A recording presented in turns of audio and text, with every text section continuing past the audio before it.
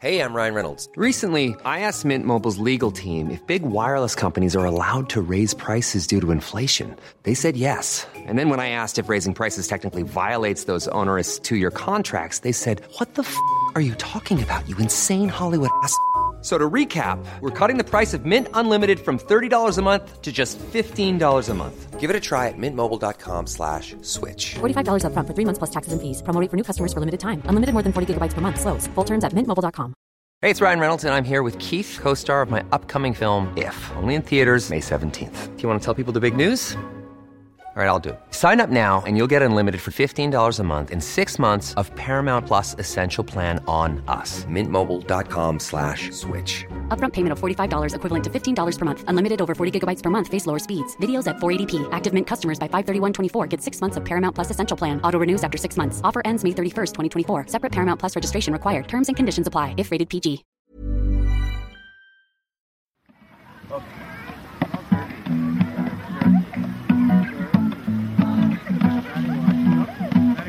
I'm here with Jimmy, singing a song for Jimmy McGuinness. The only man in Donegal, Jimmy McGuinness, up Donegal. He comes from Glenty's, man, he's winning plenty, man. He's got more medals than an Olympian China, man. We've beaten Kerry, man, we've beaten Derry, man. We've beaten anyone we meeting in the final, man. His destiny is not just written in the sand. He got a plan, he's no lucky, lucky man. Oh, Jimmy's winning matches. Jimmy's winning matches. Jimmy's winning games. Jimmy's winning games. Jimmy's bringing Sammy back to Donegal again. Up Donegal!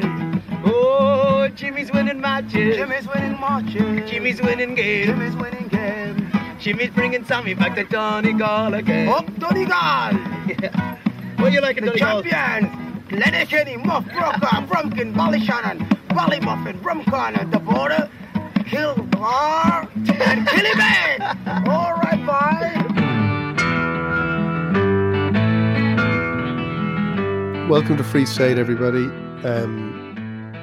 We are looking forward and back today. I want to look forward because that's the kind of person I am. Always moving forward, never taking a backward glance. Whereas Joe wants to look back over 2023 and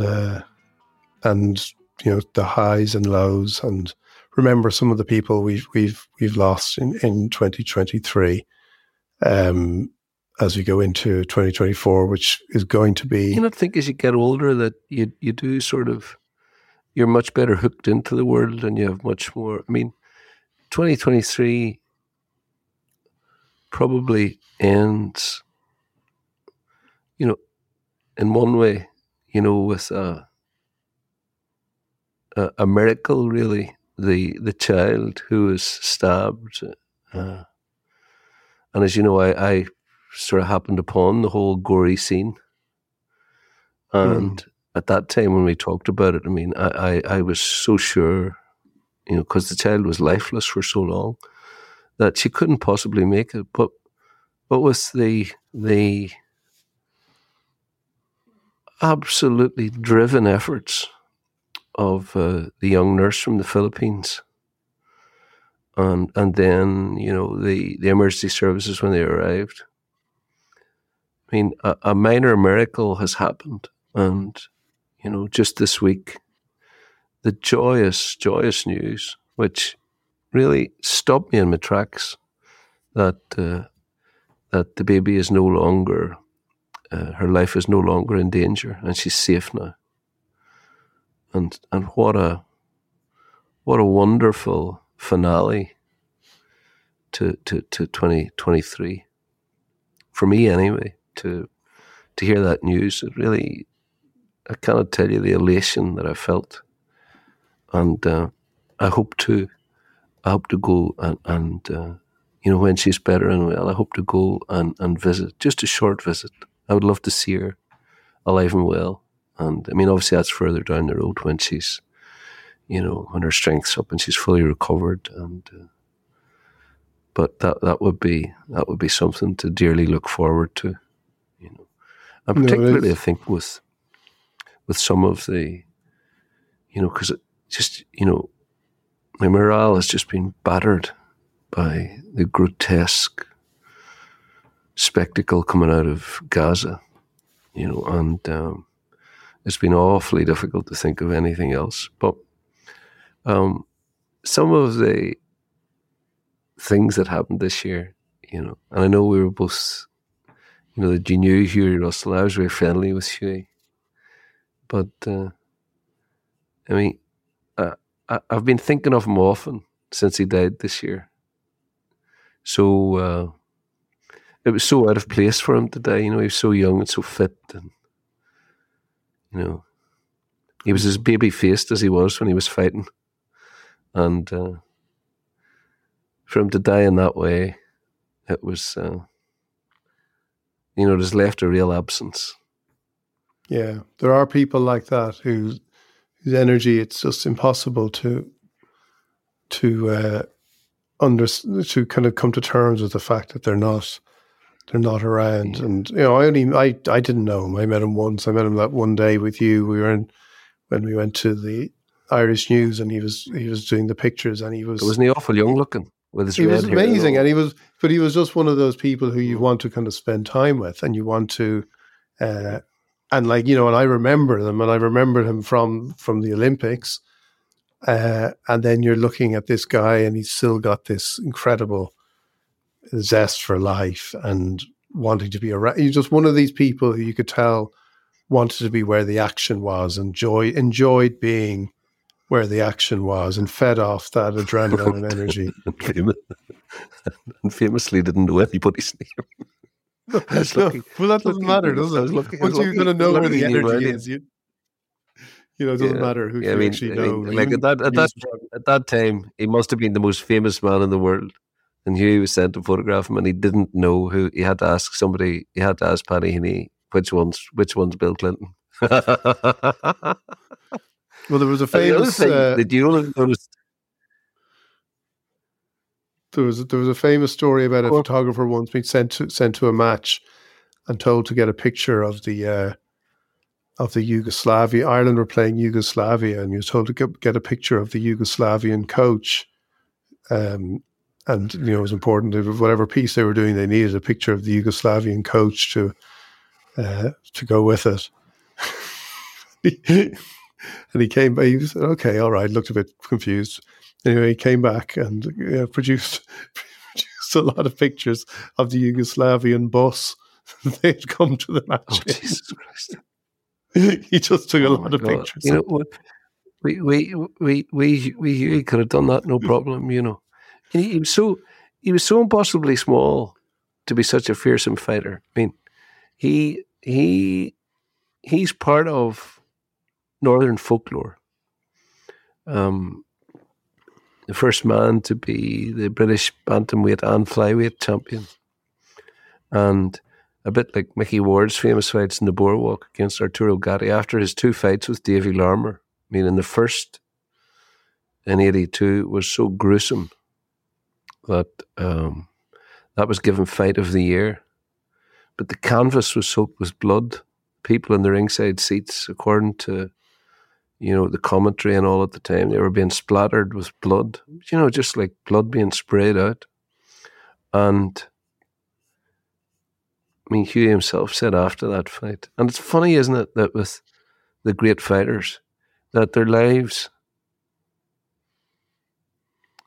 they're because there's something extremely glorious and unsort of speakably courageous about what they can sometimes do.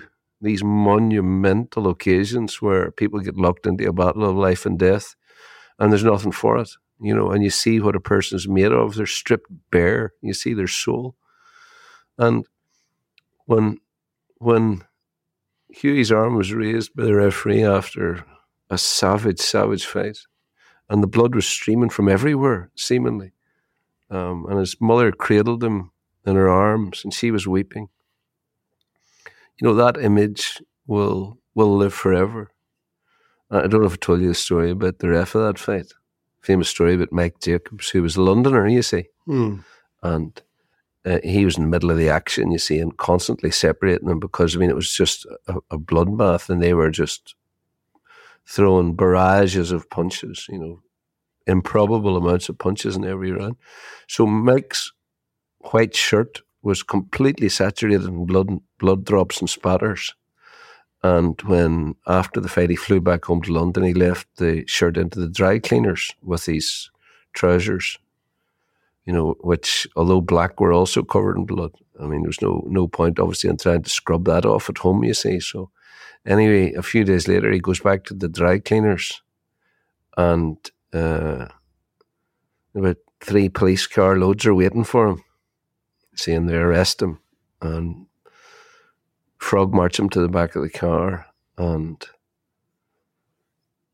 the dry cleaners, thinking that he must have committed some atrocious murder, you see, had reported it to the police. They said, look, a guy's come in here, and he was very casually asked us to launder his shirt and his trousers, and they're covered in blood. And it was only whenever a statement was obtained from the head of the British Boxing Board of Control that the poor fellow was eventually released. And that's true. Yeah. You could sort of picture the police interview, couldn't you? Who did you murder? No one. I'm a boxing referee. All the other ones are the dividers of knives. I promise that happened during the fight. Tell us where the body is. There is no body. All right, so you play your little games, and I'm glad that we are remembering Huey, and I don't know if I'm not sure that it really is, but whenever I donated my kidney, Huey was so taken with it that he rang me up and he said, look, I've got something for you. And when I met him, he had got Brenton Murphy's iconic photograph of him with his mother, him hanging over the ring apron and his mother hugging him after the fight, signed and framed. And so there'll always be a memory of Huey in my home. And who is of course back on the radio this week, Joe, and I'm glad he's back. Oh, is he? Oh, yes, that's. Yeah. Oh, no, I'm glad to hear that. I'm glad to hear that. I mean, Brian Tuberty, in case anyone hasn't guessed, he wasn't doing anything. He wasn't doing anything that anyone else in the upper echelon in RT wasn't doing. And I know we had a lot of fun with it, and there was a very serious point about it. But no, I'm delighted to hear that. Now, even if he did say once that the greatest living Irishman was Terry Wogan, I mean, dearie me. No, but I'm glad to see him work. I mean, that would be his life. He'd be completely institutionalized. I mean, since he was a kid, he was in RT. He was being groomed, for that work. And I mean, what a catastrophe it had to have been for him. Well, that's it. And I think when we did talk about it, I mean, it's a very cruel, bewildering thing for someone like that, whose life is that. Yeah, no, it is. And I think when we talked about it, we probably, I think that sense of self-pity that kind of permeated his appearance at the Oireachtas, we probably had a bit of fun with that. But at the same time, as you say, when something like when your life has been going in one direction and it changes so abruptly, it's inevitable and probably and understandable if that's how you end up feeling, that you feel like this great sense of very hard not to feel some sort of pity for yourself. So I think it seems to have energized him. It seems to, anything you see, it's great. It's great. And hopefully now RTE can. I think the bigger issue, which is what we always said when we talked about it, the bigger issue is what RTE becomes, and I'm still not sure what that is, what it's going to become. Well, I mean, the biggest issue was the endemic and systematic corruption. The creation of secret accounts, and using those accounts, to really just take the piss. And eventually they got to a stage, it's like a corrupt police force. The first time you do it, you cross a boundary line and you get the taste for it. And eventually it just becomes commonplace. It becomes normalized. I mean, and that's what happened, you know. I mean, and you had that sort of spectacle where a senior executive of RTE had forgotten what a salary is. And I mean, we had a lot of fun with it, you know, RT the musical and all the rest of it. But it is good to see him. You know, we wish no man ill, and it's good to see him back. And of course, Jimmy McGuinness is back as well. They're all back. Jimmy McGuinness has built a wall, hasn't he? Just when you thought it was safe. Many years ago, I wrote a column. I said, look, you know, and it was a sort of satirical thing. I said, look, it's only a matter of time before teams are investing in stealth and cloaking technology. You know, they'll be using drones, bug sweeping devices. You know, there'll be 24-hour surveillance on movements, phones, computers of players. Behavioural contracts will be the norm. I get an awful kick out of making all this stuff up, you know. Players will have to sign confidentiality clauses, you know, like the employees of Google or Amazon, you know. Socialising will only be allowed at Christmas, subject to advance written permission from management, you know. And then Jimmy came along. Let us just hope, my friend, that he doesn't have a super injunction preventing his name being mentioned publicly. And I mean, he was more than anyone the person who helped bring in the era of control and domination of players. And he did, I think. I mean, don't get me wrong, he was brilliant. I mean, he had a brilliant cult leader. He could have convinced that Donegal team to go into a remote forest, you know, and slit their own throats for the good of the county. I mean, he does have a very extraordinary messianic quality. And I mean, he, I mean, the control, the very controlling side of his personality is part and parcel of. So you get the good in the sense of he will now be preparing for Derry to break Derry and Ulster. Derry have won 2 Ulster titles. I mean, in 2011, when he took over Tyrone, he told his sort of bemused, bedraggled group of losers, you know, we are going to break Tyrone. We're going to break them. We're going to break Mickey Hart. We're going to win Ulster this year. And next year we're going to be All-Ireland champions. And they left that first meeting bemused, but interested.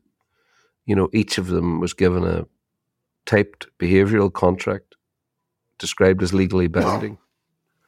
You know, players' phones collected after team talks in the mornings of big games. Because alongside that meticulous rehearsal and preparation, and that's what he did about Tyrone.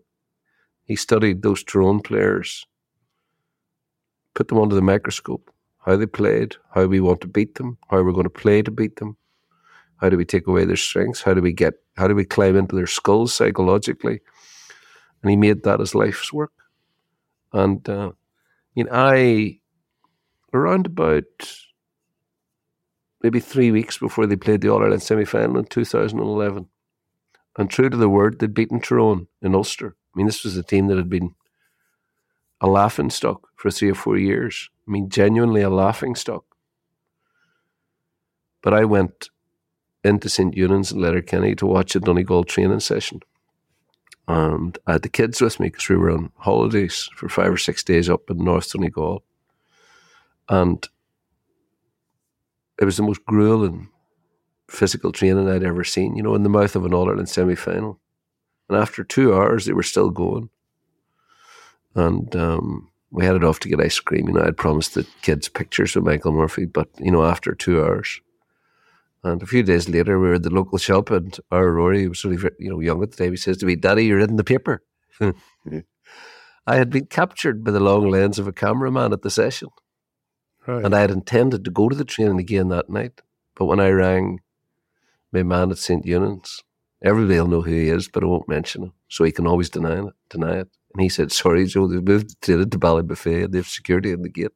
And they've been warned They've been warned not to let you in, Joe. I said, seriously? He says, oh, seriously? He says, Jimmy wasn't happy, but the other night he wasn't happy at all. And after that, it was lockdown. The gates were guarded, no one was allowed in. Players got texts at 5 o'clock on training days telling them where the training was that night, you know. And, I mean, I wouldn't be a bit surprised. They got texts today telling them where they were going to be training, like it was like 5 p.m. like it was a secret rave. The way they used to, they used to kind of direct people to raves when ravers were out running the kind of police in England. You know, you'd get a kind of message at 6 o'clock. You know, this is where you head to Junction 12 of the M4. So it was a bit like that, was it? It was. Yeah, or like sort of the American president's security detail. You know, Eagle 1 is leaving the nest at 5:05. Coordinate your watches, gentlemen. But, you know, I mean, I wouldn't be a bit surprised if I know that they're building a €55,000 anti-surveillance fence around the training ground, and that's been widely publicised, you know, in the Donegal and national papers. And apparently you can't either photograph or video through the fence because of its qualities. I'm assuming there's some sort of electronic pulse that goes through it, you know. And I mean, this is not a joke. You sort of, you know, I sort of imagine the Donegal players now, they have their cars fitted with smoke machines and nail scatterers, you know, to be deployed if they suspect they're being tailed by a journalist. And but the thing about Jimmy, you know, and I can never fully. I find it very difficult wrestling with what he did with Kevin Cassidy, who was the team leader 2011, him and Michael Murphy. All-star that year, you know, one of their best 2 or 3 players. And he gives some innocuous details to a journalist in the off-season about their mobile phones being taken from them on the morning of the notorious 2011 semi-final, when the crowd slow hand clapped and booed in bewilderment and shock at what they were seeing, because no one had ever seen that before, the whole team disappearing into the defence and saying essentially to the Dubs, come on, let's see if you can break us down.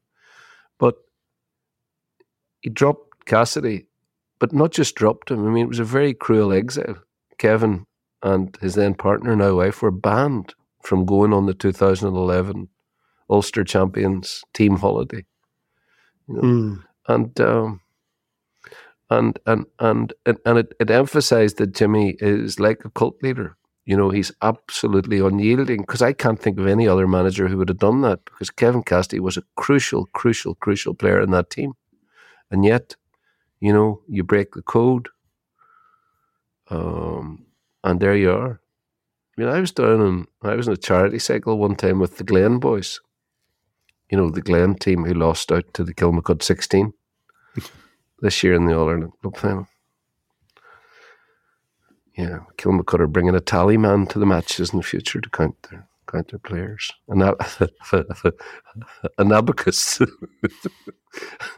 A Kilmacud official, because they've got a huge backroom team with an abacus, just to count the players going on and off the field. But anyway, the Glen boys, in the days before they could have dreamed that they would have such a superb team and have such success, we had a charity cycle, and they asked me if I joined them, so I cycled with them, and we cycled to Downings, and we discovered to our, you know, enjoyment that Donegal were having a training camp on the pitch, but there was security in the gates. You could see them, but you couldn't get over.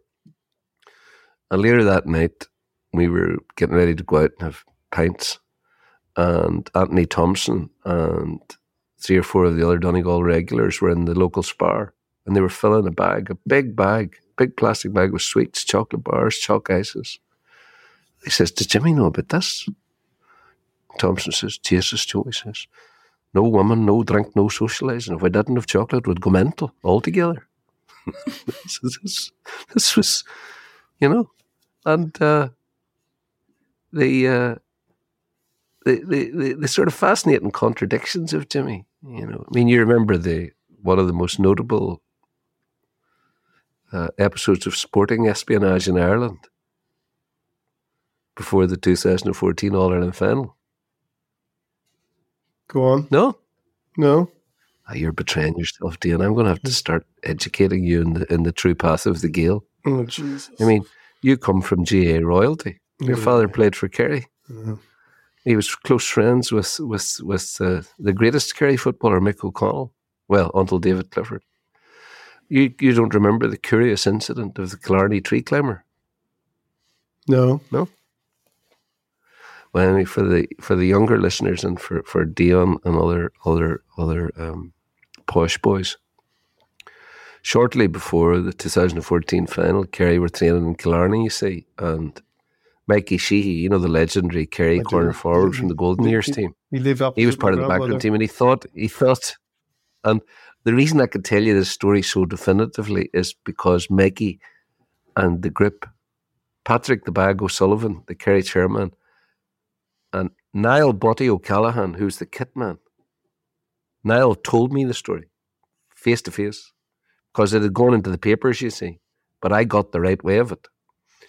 Mikey thought he saw a rustle and there's a huge tree overlooking the ground at St. Finian's Corner in Killarney. You see, it's a huge tree. It's been there for a lifetime. And Mikey was, he said, there's definitely somebody up that tree. You see, so he said to Buddy, O'Callaghan, the kitman, go for check out that tree, you see. I mean, you couldn't make this stuff up. So Buddy drove over with Eddie Walsh, who was the bottle carrier for the Kerry team. You know, they've got a job for everybody there. And they went over and they stood staring up at the tree, but they couldn't see any movement at all, you see, and eventually they concluded that Mikey's imagination was playing up.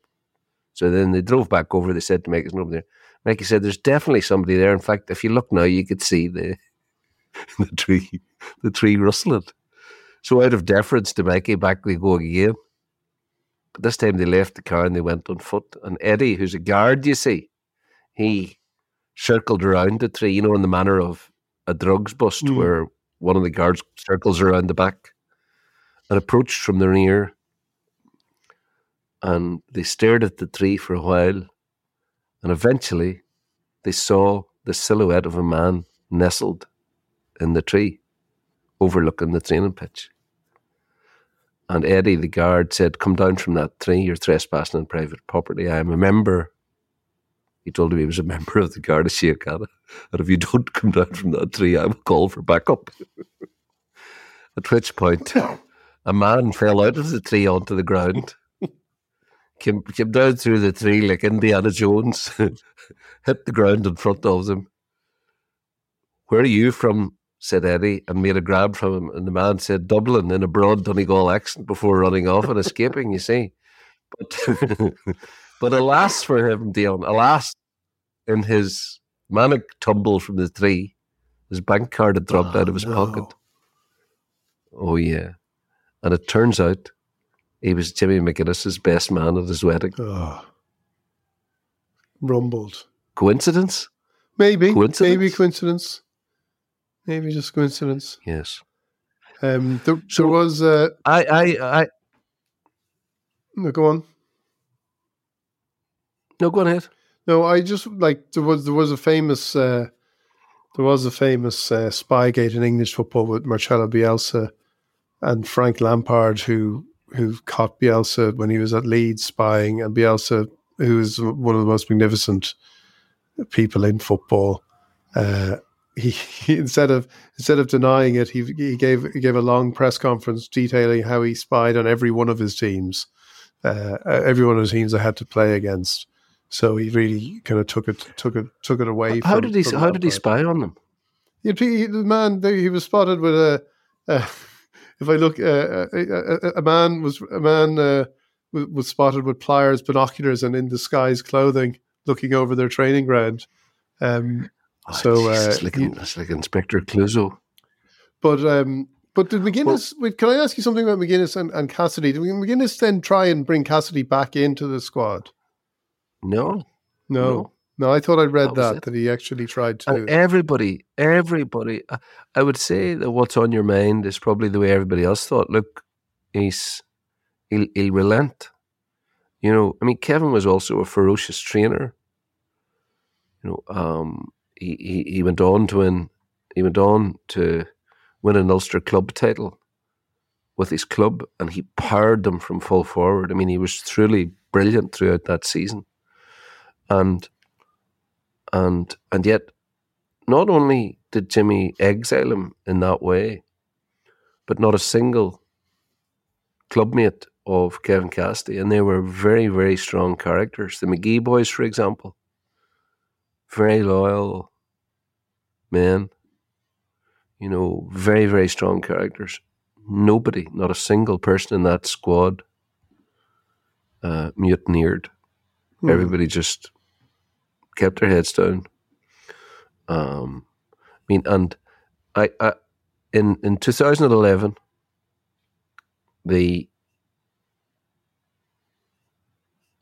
plan was to break Tyrone's dominance in Ulster. And they'd been beaten in the first round also the previous year, and then Armagh absolutely humiliated them in the qualifiers. And so what they did was Jimmy told them, this is how we're going to beat them, we're all going to do this, what you're going to do. He stepped it out in the pitch. Every preparation was minutely worked on. And they broke Tyrone. And in the following 3 seasons, every year, they humiliated Tyrone, as in, a team that really were a very, very strong, powerful team until Jimmy came along. And he had them, and he had Mickey Hart in a vice. And then in 2014, their famous ambush, one of the most famous games, I think, in the history of Gaelic football, the Dublin team that couldn't be beaten, the invincible team that are now going to win 10 in a row, or 5 in a row, and they decide that they're going to stick with their man-to-man game, as we knew they would. And I wrote that morning, the nightmare is upon Dublin. And I remember saying to Bernard Brogan, a few, in the run-up to that game, I met him out somewhere, and I said, oh, yeah, your hubris is going to be your downfall, Bernard. You can't defy the laws of physics. Donegal are going to beat you. And he actually laughed. He was so relaxed about it, he actually laughed. And you'll remember that in the first part of that game, Dublin besieged Donegal. Donegal had everybody back. Nobody fouled, because that's one of the things about Jimmy's teams. They don't foul inside the scoring area. And once they had damaged the Dubs' morale, planted the thought in their minds, you're not going to be able to penetrate us. Then they started hitting them on the counter-attack. And these counter-attacks were worked on. Jimmy told me after the 2014 season that they had been plotting that performance from the very first training session in January that year. All they had thought about was the Dubs in the All-Ireland semi-final. That's where we're going to be. That's who we'll be playing. And it was rehearsed over and over and over until I have no doubt those boys played that game virtually in automatic mode. Sucking Dublin in, the counter-attacks, the long kick-outs, flick-ons to the half-forwards who were inside their own 45, then surging forward. 3 goals against Dublin. And it was a vital lesson for Jim Gavin as well, because thereafter he did deploy the sweeper. He kept someone, and in fact, the sweeper that they chose, Cian O'Sullivan, was instrumental in that sort of glorious era that followed. And now I've absolutely no doubt that Jimmy's sole goal is to break Derry and break Mickey Hart. They've got us in the first round in Celtic Park, which is a Derry citadel. And I mean this, I've said this already. I think, without even seeing Donegal in the league, a friend of mine told me from Ballyshannon that this is some weeks ago, that they'd already had 53 sessions on the beach in Ballyshannon. Right. They've had warm weather training in Tenerife. This will now be an obsessive, relentless pursuit for Jimmy. It will obliterate everything else in his life, and his players will believe him when he tells them what they will achieve.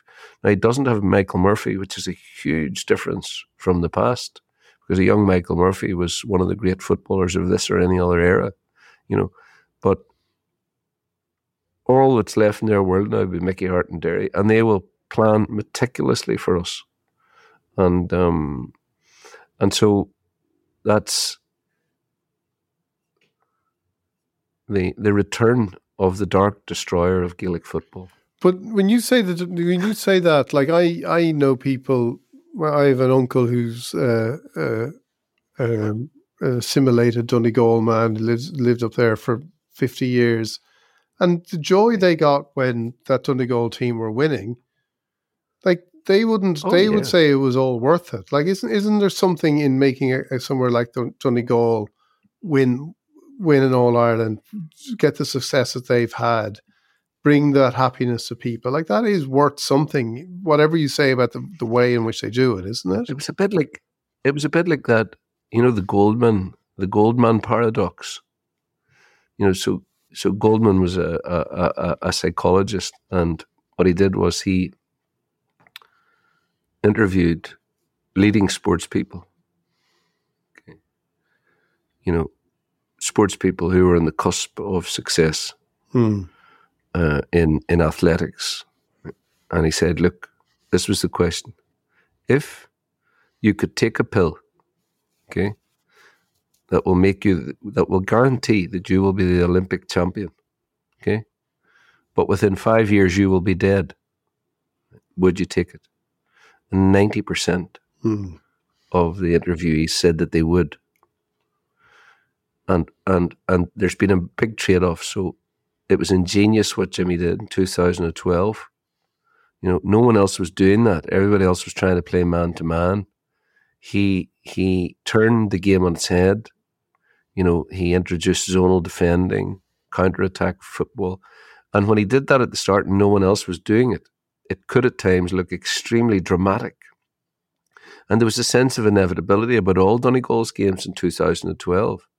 The players had bought into this. It was a joyous, and they ruthlessly punished everyone they played. And it looked great, that counter-attacking football. It was a bit like the early days of Jose Mourinho before people caught on to what he was doing. And then it all became very boring. You had these attritional games of soccer where not very much was happening. But the trade-off was that everyone else started to copy what Jimmy was doing. And once that happened, then, you've got to a stage where club football in Donegal is unwatchable. Veterans of Donegal GA will tell you, I've been to see some games up there. And it has spread, throughout the country. And I noted, Jimmy, I don't know if you remember, he used to do those weekly interviews with Keith Duggan of the Irish Times. So Keith Duggan would write Jimmy. And in the summer of 2016, 2 years after he'd stood down, Jimmy said, I watched Galway and Roscommon on Sunday afternoon in complete dismay, a vision of the game in the near future when it may be in complete ruins. The match hadn't even finished when I felt certain the GA needs to introduce rules by which at least 3 players from both teams must remain on the offensive end of the pitch. Fuck me, that's rich coming from Jimmy at all times. Otherwise, we're going to have these stalemates after stalemates, and the game is going to continue to go nowhere. Which you might think was a bit like the creator of the myxomatosis plague lamenting the fact that rabbits are going blind. But the effect of Jimmy's ingenious ambush, of Gaelic football has had profound consequences for the game itself. So you're absolutely right. There was great delight in Donegal in 2012, great joy. They had some great players. It was a plan that worked to perfection. It reminded me of, Hannibal in the A-team, smoking a cigar after the All-Ireland final in 2012. Say, I love it when a plan comes together, But the damage that it's done to the game has been profound and long-lasting.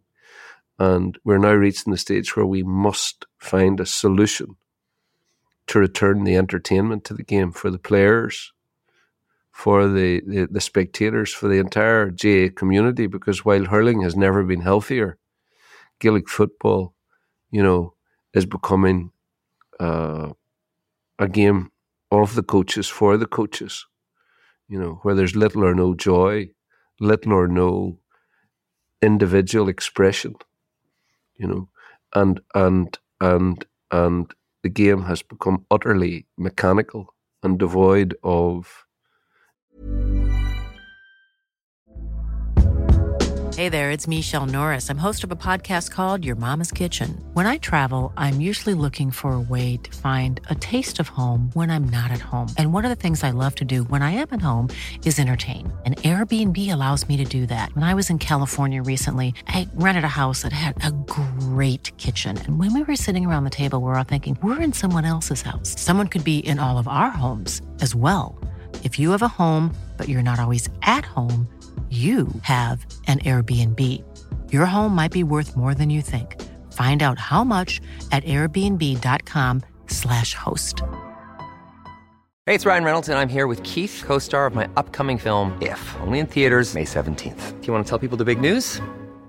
All right, I'll do it. Sign up now and you'll get unlimited for $15 a month and 6 months of Paramount Plus Essential Plan on us. mintmobile.com/switch. Upfront payment of $45 equivalent to $15 per month. Unlimited over 40 gigabytes per month. Face lower speeds. Videos at 480p. Active Mint customers by 531.24 get 6 months of Paramount Plus Essential Plan. Auto renews after 6 months. Offer ends May 31st, 2024. Separate Paramount Plus registration required. Terms and conditions apply if rated PG. Hey, Dave. Yeah, Randy. Since we founded Bombas, we've always said our socks, underwear, and T-shirts are super soft. Any new ideas? Maybe sublimely soft. Or disgustingly cozy. Wait, what? I got it. Bombas. Absurdly comfortable essentials for yourself And for those facing homelessness. because one purchased equals one donated. Wow, did we just write an ad? Yes. Bombas. Big comfort for everyone. Go to bombas.com/ACAST and use code ACAST for 20% off your first purchase. Ingenuity. Let us hope that Jimmy is not about to unleash a new strain of the McGuinness virus, and that. But he is one of the most interesting people. True to his word, in 2016, he will try and play a more adventurous plan, but I would not bet on it. His instinct is always to close down, and he'll be a perfectionist in that regard. And I think that Derry could be in serious trouble in Ulster because. But don't the great managers like McGuinness clearly has something? Whatever he does to get that kind of cult-like devotion, there's a reason why people follow him and believe in him. And if everybody is doing one thing and as everybody has followed a trend, if he is the manager that he appears to be, and he always seems to me, even as an outsider, to be one of the most interesting people thinking about sport and Gaelic football, he's got to have thought of a new way of evolving it so that actually maybe it is different. Maybe it is more expansive in some way, because that's the only way. You have to find a new way. If everybody is doing the same thing, the thing to do is you have to do something different. So maybe he will find a way of doing something different. I'm not sure. He had one big idea, and that was to move to a soccer defensive style formation. And to zonally defend, to not be concerned about man to man, to make sure that you kept scores to a minimum in your defensive zone, that you didn't foul. I mean, exhaustive work was done, inventive exhaustive work was done around that basic ideal. And then by 2012, he was working religiously on a very inventive counter-attacking game plan. But his ideas didn't stretch beyond that. We saw the 2014 final against Kerry, and all Kerry did was basically sit back and try to mirror what Donegal were doing. And as soon as Kerry sat back and didn't allow them the space to counter-attack into, all of a sudden the game was just completely attritional. And it was the worst All-Ireland football final in living memory, the 2014 final. Kerry won it eventually with the goalkeeper making a howler of a short kick out and the great Kieran Donaghy sweeping it to the net. And then famously jibing me. Yeah, so I'm not sure that he will have. I think, however, that Derry's very methodical game plan, which was hatched by Rory Gallagher, who of course was Jimmy's right-hand man, means that it's going to be very difficult to see how Mickey Hart's going to improve that, and what sort of, because whenever you've got someone as strong-willed as Rory Gallagher, very like Jimmy in many ways, messianic, obsessive, absolutely, obliterating for the players the outside world. This is our life, and this is what we need to do. And if we do this, we will succeed. And once a messiah like that leaves, it's very difficult to see how someone else can improve in that, particularly Mickey's track record, which is, he would not be a meticulous preparer in the manner of Jimmy. And so it'll be very interesting to see where we go with that. Now, a manager who didn't prepare meticulously, who was beloved in our community, Liam Hinfey. He died this year. And when I think back to 2023, I will always think of that. I got a text just a few weeks ago from Eddie Kerr, one of the greatest ever hurlers, one of Kilkenny's sort of true greats. I suppose Eddie, Henry Shefflin, maybe two or three others. And he was reflecting on Liam Hinfey's life. And Liam met my Aunt Mary Kay in 1966 at a dance. And he was a village man in Kilkenny. Fell in love with pint-sized Mary Kay, as he called her. She was 5'2", he's 6'5". And as my grandmother probably used to say, God rest her, as soon as he discovered that Aunt Mary Kay had a clean driving licence in a car, they shook hands, and the deal was done.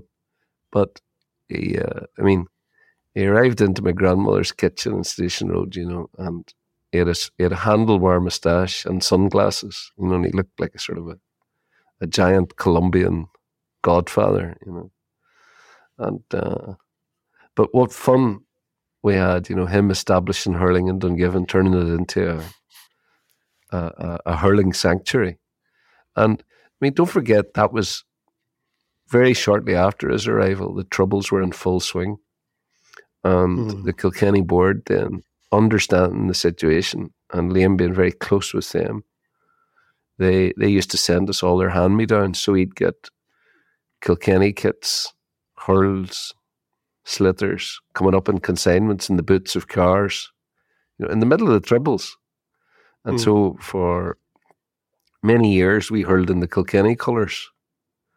And in fact, in 1984, in centenary year, when our footballers and hurlers were both in the county final, as a mark of respect, we wore the yellow and black.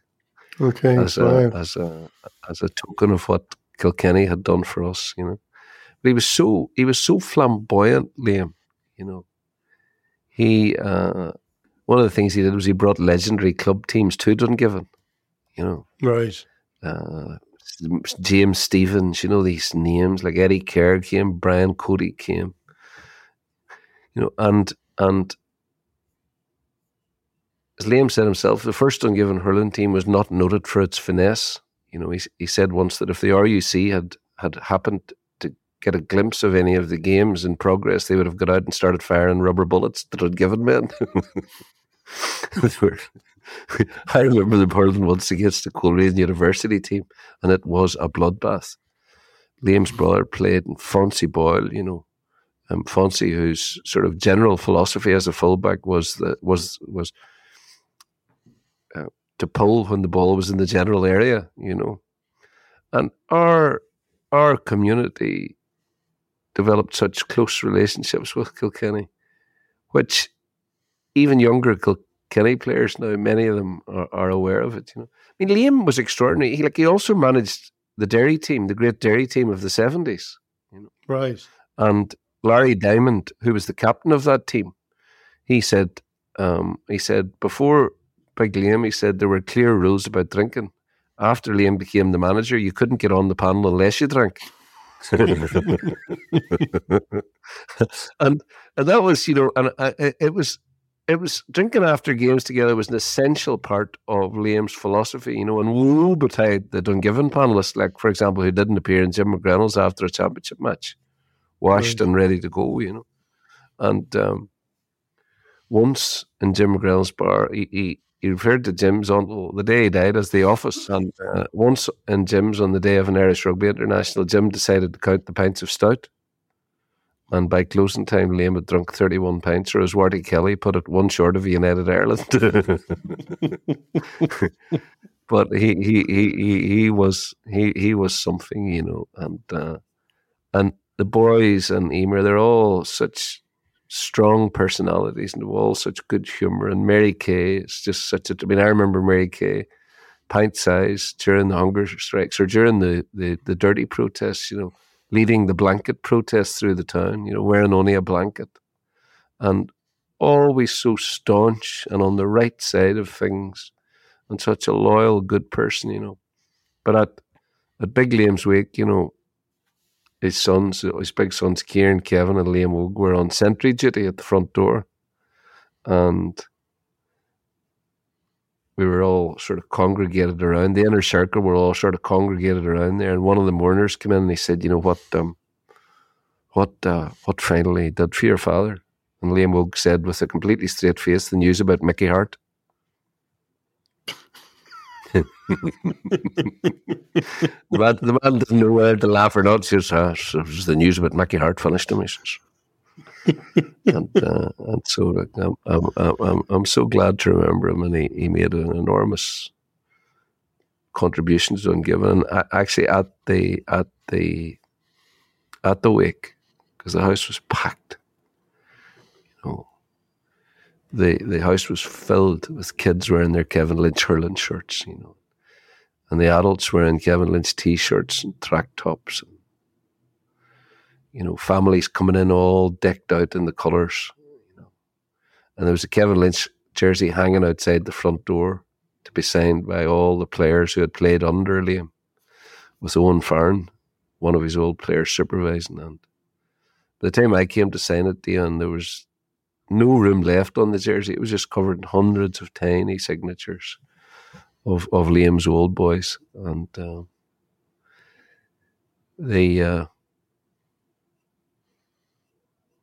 he may be dead, but what he planted in our town will live forever. I'm so glad to remember him here. When we were talking about Huey Russell at the beginning, and I was saying about how there are certain people who their energy and their life force, you find it impossible to believe that they're gone. I was actually thinking of an uncle of mine. I mentioned him before on the podcast when Charles was in, actually. He was a priest and a huge Offaly hurling fan. And he died a couple of years ago during COVID. And I still think I see him on the street, you know, that feeling where you see somebody whose life force, there's Michael now. And there isn't any event or anything. Explain that to me. To me. His personality was so big that my wife says the same thing. When we moved back from England, we were talking about him the other day because we had a farewell in his house. They sold his house. His sister, my aunt, they sold his house, and where he lived when he came back from Africa, that house is going. And they talked about how he joined the gym, and he used to go to the gym every day. And people said, "God, it's great the way Michael goes to the gym." He went to the gym for two reasons. There were free newspapers in the lobby, and he could chat to anybody who came into the gym. So he would sit in the lobby of the gym reading all the papers, and then he would come round to our house for tea and cake. And he took everything on. He was the most curious person I've ever met, in that he wanted to know about everything. He would argue about anything with you. You know, you give him 2 minutes of information on something and he'd be ready to argue about it with you. He would have listened to this podcast. He would have been on to you. You would have been getting phone calls. The whole thing. He would have just loved everything. But because of his energy, I find it very hard. There are people who I see on the street who might look a little bit like him, and I'm convinced it's him. And I think it's possibly as well because he died during COVID, and lots of people have this experience because we all went away one day, and then, you know, we came out, and he got sick during COVID, and it was just such a strange time, and he just went downhill very fast. But the reason I bring him up again is go on. No, go on. The reason I bring him up again is because when you're talking, the one person, I was thinking about him a lot, and all my family, when Johnny Flaherty's death was announced just before Christmas, because that, to me, Paul Rouse had a wonderful piece in the Examiner about him, but to me, that is, he represents a huge amount for Offaly hurling, but for people, again, it is what sport is about. Because for me, it is a moment in time with family. My mother isn't alive anymore. My uncle Michael isn't alive anymore. There were people there, all those people. I was at that match in 1981.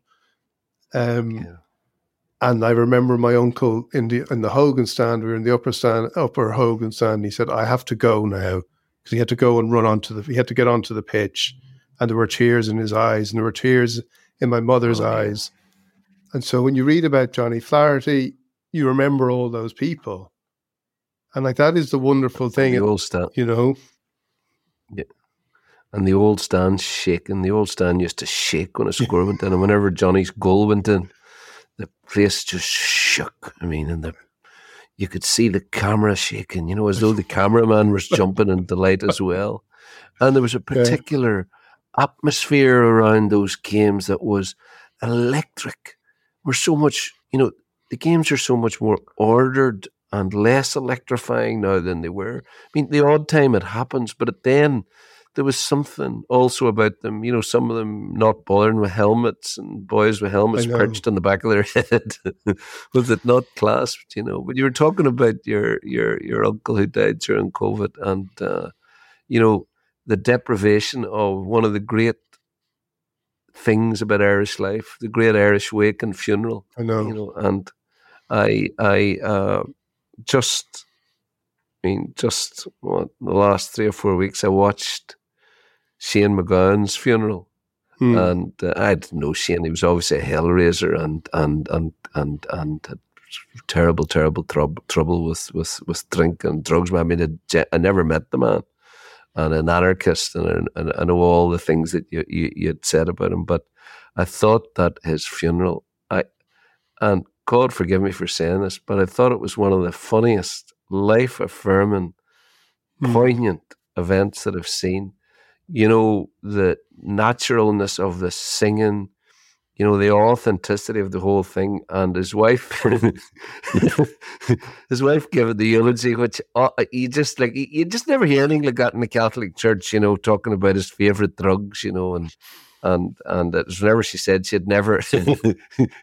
She says, I've never met a priest who actually believes in God. I was like, and Michael D sitting in the front row with his mouth open, and then she said something along the lines of, there wasn't a drug that Shane didn't experiment with, and wasn't he the better man for it, right? And then. And she said, and then I didn't realise that Johnny Depp was there. And then she said to Johnny Depp, she said, "Yes, Johnny." You can see Johnny thinking, "Oh, for fuck's sake, here we go." She says, "And Johnny," she said, "Johnny, I have to say this to you." You could see him go, "Oh my God," being televised to the world. Shane would have wanted you to apologise to Amber Heard. Oh, fuck. And at that stage, Shane's father actually put his head in his hands.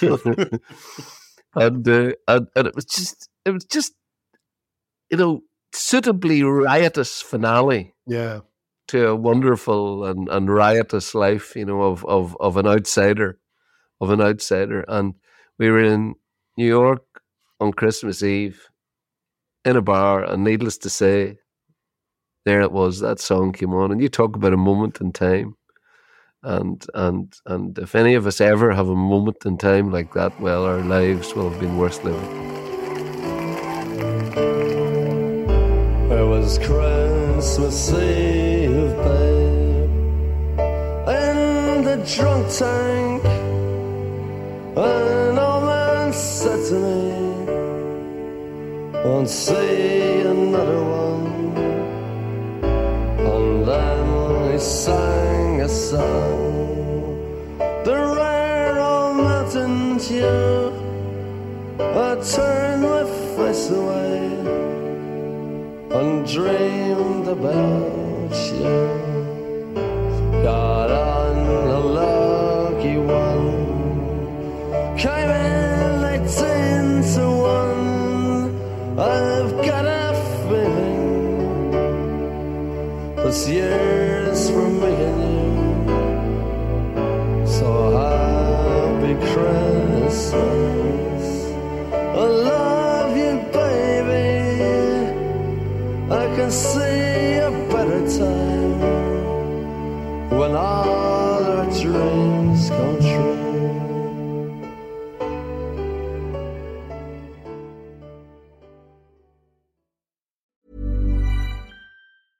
Hey, it's Paige DeSorbo from Giggly Squad. High quality fashion without the price tag. Say hello to Quince. I'm snagging high-end essentials like cozy cashmere sweaters, sleek leather jackets, fine jewelry, and so much more. With Quince being 50 to 80% less than similar brands.